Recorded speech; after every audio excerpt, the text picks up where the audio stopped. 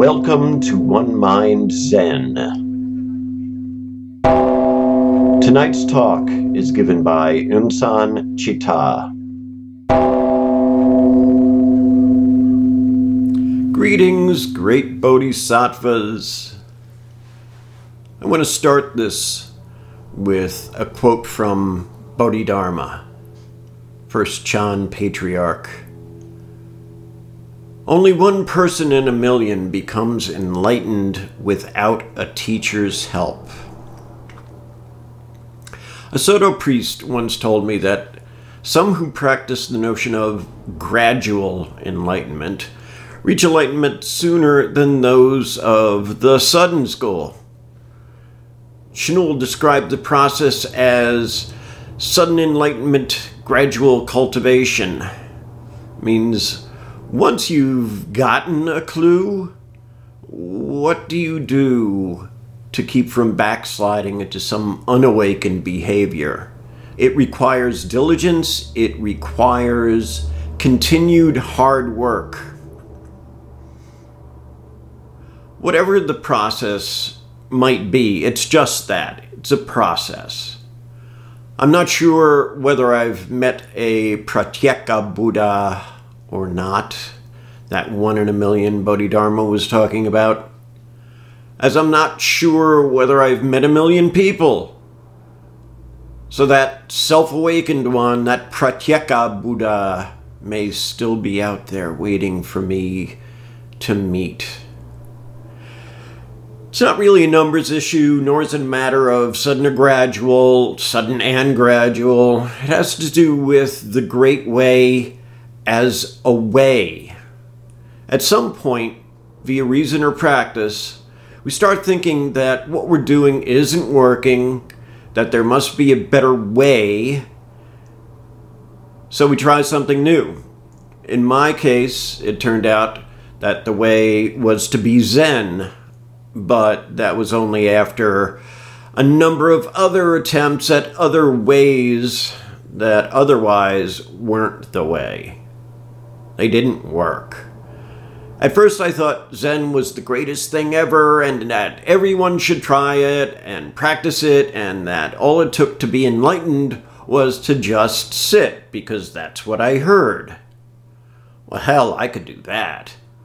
I can't say that I went out preaching on street corners or went door to door handing out pamphlets. But if you had an ear, I'd gladly fill it with pithy phrases that sounded like they came right out of the Hallmark greeting card Zen collection section. Some of them may have been actual quotes, but they were from sources whom I couldn't cite, and the context of the quote was something I couldn't place either. Spouting on about "kill the Buddha" or some other important sounding nonsense was good enough to show you how Zen I was. But that was just a way to get to be Zen, whatever that is. Since then, for the most part, I've lost the ability to Zen speak. When I do sound inscrutable these days, it's usually in as few words as possible, and more often than not in the form of a question. And that's not because the way is beyond words and scriptures, even though that may be the case in the final analysis. The Buddha used words, and he spoke what turned out to be the scriptures for 40 years. So there's something to be said about words, and by them, so to speak. It's just that it's a good idea to have some sort of clue as to what they mean, and if it's a quote by somebody else, that the intended meaning or the teaching behind them be ascertained as best we can before actually using them ostensibly to teach with them. The last thing in the world I want to do is mislead, and the next to the last thing is that I don't want to just give away the way like some kindly old grandmother. It is, after all, a means to discovering one's own true nature, not for me to tell you what that is. In that regard, I've already said too much right here, but I'll just keep on going because maybe you didn't quite get my point yet. But is your true nature the same as my true nature? Or is it different? I'm not saying. Just as the way is as simple as washing your bowls or hanging up your coat, it's not as simple as hearing that, repeating it, actually doing the dishes once after breakfast sometime, and then acting like you've got it nailed because you heard someone else say that it is that simple. There's no gold star for doing what you're supposed to be doing all along. Zen Master Seung San's Compass of Zen starts at 0 degrees and moves on to 360 degrees. At both of those points, mountains are mountains and rivers are rivers.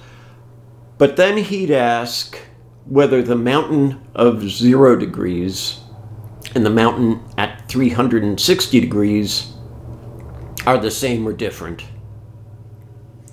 Is washing the dishes just washing the dishes? Answer quickly. I won't give away the answer. It's okay to have a different answer now than you do later, that you did before.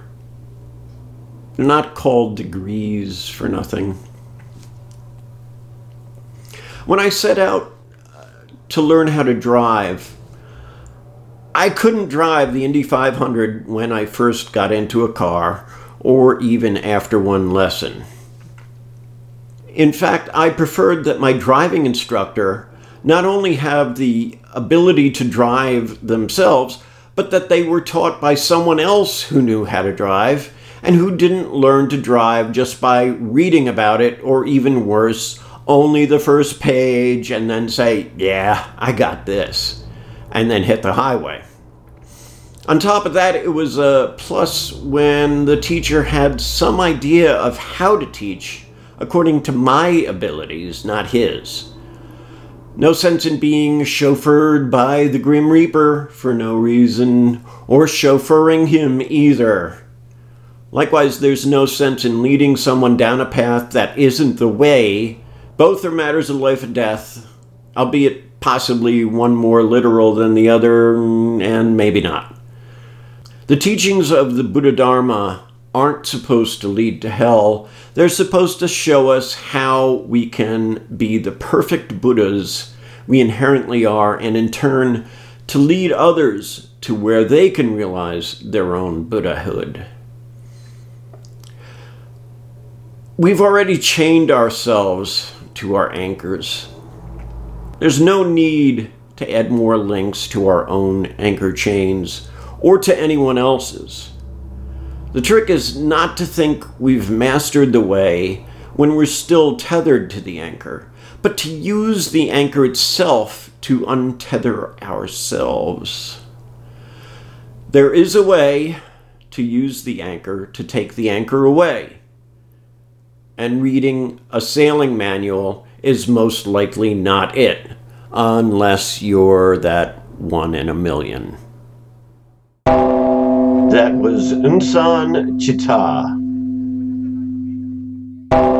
Thank you for joining One Mind Zen.